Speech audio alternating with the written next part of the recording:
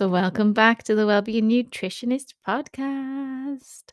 It's almost the end of January now, and I'm starting to feel like it's going to be spring soon. And I'm not trying to look forward to it so much that I'm saying that I don't want to enjoy the days that are now. But yeah, I do really like spring, so I am looking forward to that. So, today we're going to talk about something that is really, really normal. Although a lot of us don't take much notice of it. And that is learning to work with our menstrual cycles rather than against them. So, most people have been taught, maybe in school or by other people, about managing our menstrual cycle.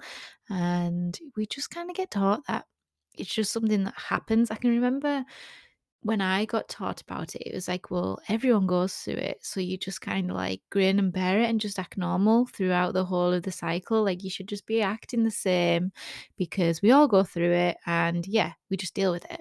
And that's kind of like how I was taught. But now I've come to realize that it's not, it's a whole cycle. And it's that the full cycle generally has different stages to it, and at these different stages in time, of course we're going to feel different. Our body is different, our hormones are different, our metabolism is actually different at different times of the month as ladies. So yeah, I'm going to talk about that and how we can learn to work with that in terms of our activity, in terms of our eating, in terms of our self-care, and in terms of our relaxation as well. So yeah, that is what we are gonna talk about today. Hello and welcome to the Wellbeing Nutritionist podcast, brought to you by me, Sarah Weaver, registered nutritionist with a passion for all things to do with how psychology and mindset affects all things related to eating and wellness.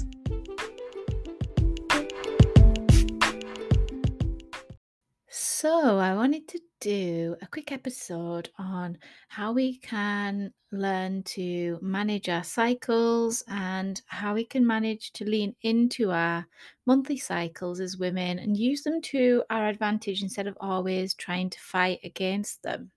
So, education about menstruation has been really limited. I can remember in school, and what I learned about was that there's really only two kind of parts to it. One was when you're menstruating, when you're bleeding, and the next part of it was either when you weren't or when you were premenstrual, when it was leading up to it. And everyone just said, well, you're moody, you're hungry, and no one wants to talk to you because you're so hormonal that, yeah, no one wants to talk to you. So basically, that's what I was taught. And only till recently, really, when I started to look more into the cycles and how they can affect us in general, I've really used it to my own advantage. So I wanted to share this with you. So I'll just start firstly with just some basic information which probably most people know about, but it's always good to remind ourselves of what is considered as a normal and what maybe isn't. So a normal monthly cycle is around 21 to around 40 days long. So it can vary from person to person. So that's a huge difference, isn't it, between people between the 21 and 40 days. So that would be the whole cycle that we're talking about here. Menstruation is the first part of the cycle, and we call day one the first day of the menstrual bleed. So that's day one. And that can last for between 3 and 7 days, depending on the individual. An average cycle lasts around 28 days. So, if we talk about a 28-day cycle, then usually ovulation would happen around day 14. So, we have first our menstruation part of the cycle, leading up to the follicular phase, which is when the body gets ready to release an egg. And then we go into the ovulation phase. And then following on from ovulation phase, usually around about day 16, 17, we go into our luteal phase. So those are the four parts to it, the 4 phases to the cycle. And obviously this is gonna be different from person to person depending on the length of your individual cycle. So the menstrual phase, as we talked about, that's known as your period, and usually the hormones that are present at this time are a little bit of estrogen and a little bit of progesterone, but these have really, really dropped at this time. And also a release of prostaglandins as well, which is another type of hormone. Estrogen and progesterone cause the lining of the uterus to shed, and that's what causes your period. Usually we feel a bit groggy, don't we? And we start to slow down. We feel like we want to rest. We want to be gentle. Sometimes you might have cramping. Sometimes you might get other symptoms.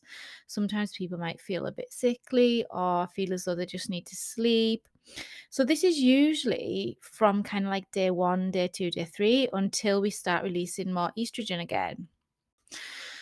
So, yeah, I always believe at this time being gentle with yourself and not planning too much for these days and get that rest. So it's usually just from like day 1 to day 3. Then we have the second part, which is the follicular phase. The follicular phase. And during this time, it's usually from day 8 to between day 8 and day 14. So it's after menstruation and it's when our estrogen starts to increase again. So we start to feel that bit better. It's called the follicular phase because it's when the follicles in the ovary are starting to develop ready for ovulation. And the hormones that are released during this time are what makes us feel our very best. So you'll be feeling your best, you'll have the most confidence, you'll have the most energy, you'll have the most drive. And it's a great time now to push yourself during like a gym class or push yourself during a walk or a run or do a personal best in the gym. So it's a good time for all of the intensive exercise during this time because it's when we are feeling our best, it's when we have got the most energy. Then we have the next phase, phase 3, which is ovulation. It's roughly around day 14 to 21, depending on the length of your cycle. So this is when we ovulate. So an egg is released from the ovary. This is when our luteinizing hormone and estrogen are at their peak. So, this is when they're really at the peak, and that's what stimulates an egg to be released. After the egg's release, these two hormones start to dip and progesterone starts to rise. So you might feel awake and alert. You might have more of a libido at this time. You might have an increased appetite. You might feel like you want to go out and party and socialize. And this is the time when the body is at its fertile point. So if you are trying to conceive, ovulation is when we are fertile within the month. So from this day, and the egg is fertile for around about 24 hours. So that doesn't mean that you can't get pregnant leading up to ovulation or slightly after, because you can. So if you're natural cycling, just be aware of that. The next part of the cycle and the last part of our cycle is our luteal phase. And this is generally from days kind of 22 to 28 or 20 to 28 on a normal cycle, a normal average cycle. So if a pregnancy hasn't occurred, then you will enter this fourth phase, otherwise known as the premenstrual phase. This is when the body produces progesterone and levels of follicle stimulating hormone and luteinizing hormone drop. This is when people would typically feel the effect of PMS symptoms. So you might experience headaches, you might experience bloating, breast pain, anxiety, low mood, a short temper. You might feel like heightened emotionally at this time. You might feel like your energy has just sunk. Usually during this time, I feel like I just want to kind of cocoon myself and just kind of lock myself away.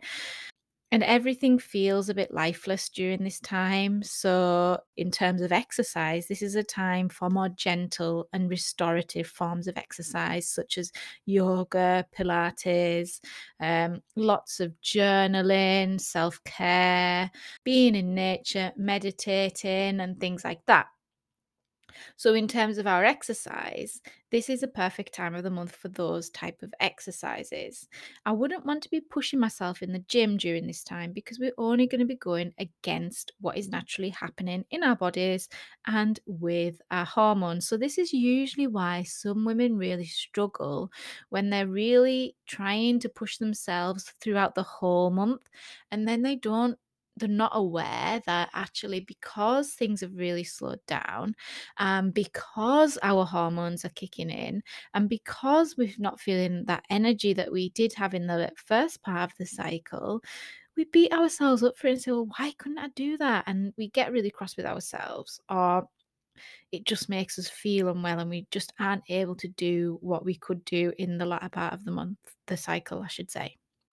When we're thinking about our metabolism as well, it's a known fact that our metabolism and our BMR, basal metabolic rate, actually is heightened at this point. So, in the last phase of our cycle, our calorie intake can be increased because our metabolism and our basal metabolic rate is increased slightly by around about 100 to 200 calories due to our body temperature, our core body temperature rising slightly. So we're burning more calories than in the first part of the month where we don't burn as many.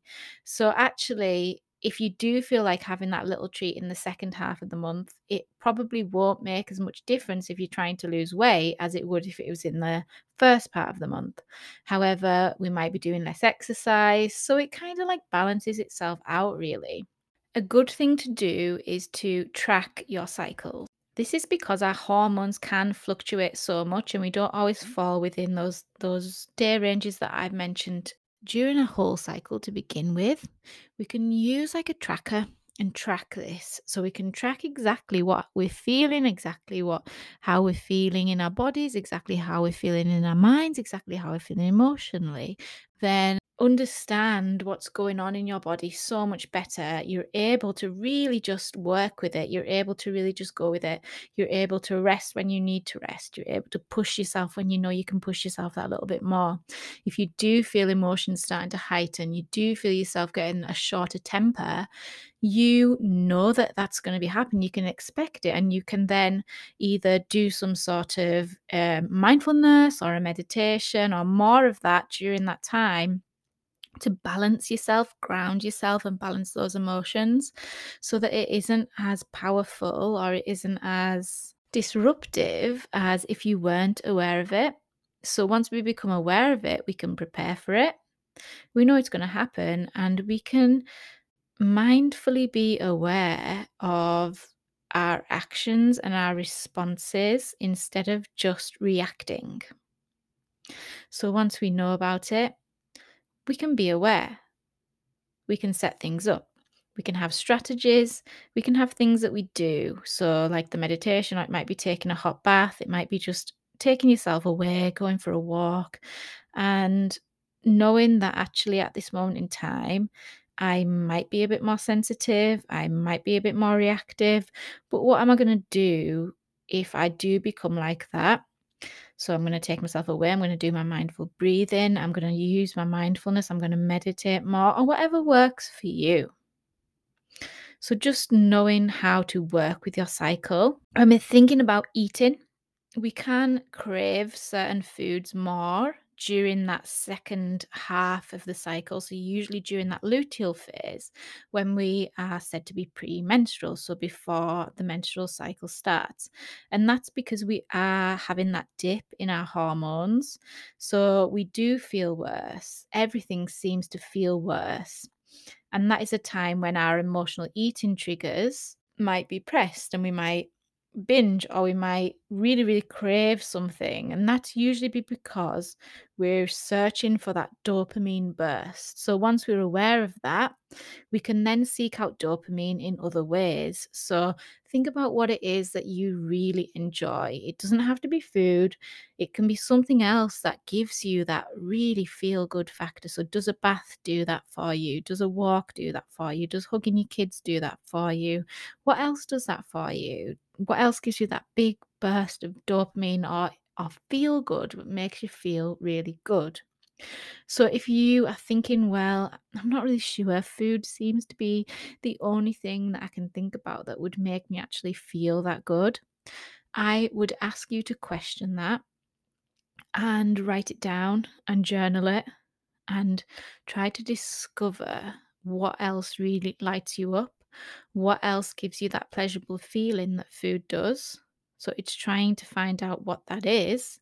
And there's always something in this life. We've just got to search for it that bit more. We can always become so easily distracted by making up excuses to say, well, there's nothing else that I really like apart from food. Food's the only thing. But I would then challenge you to dig deeper and find out what it is.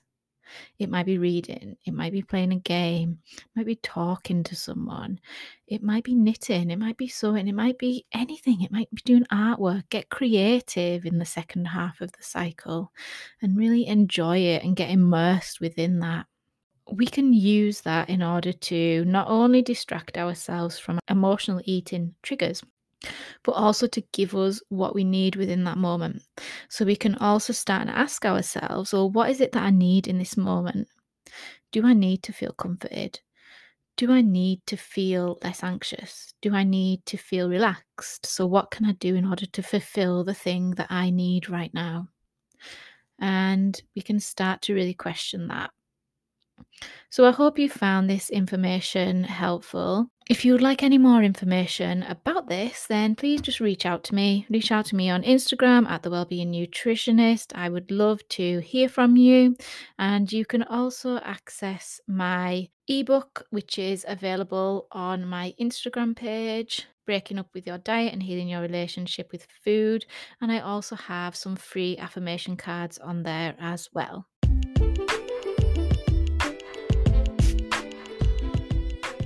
You've reached the end of today's episode of the Wellbeing Nutritionist podcast.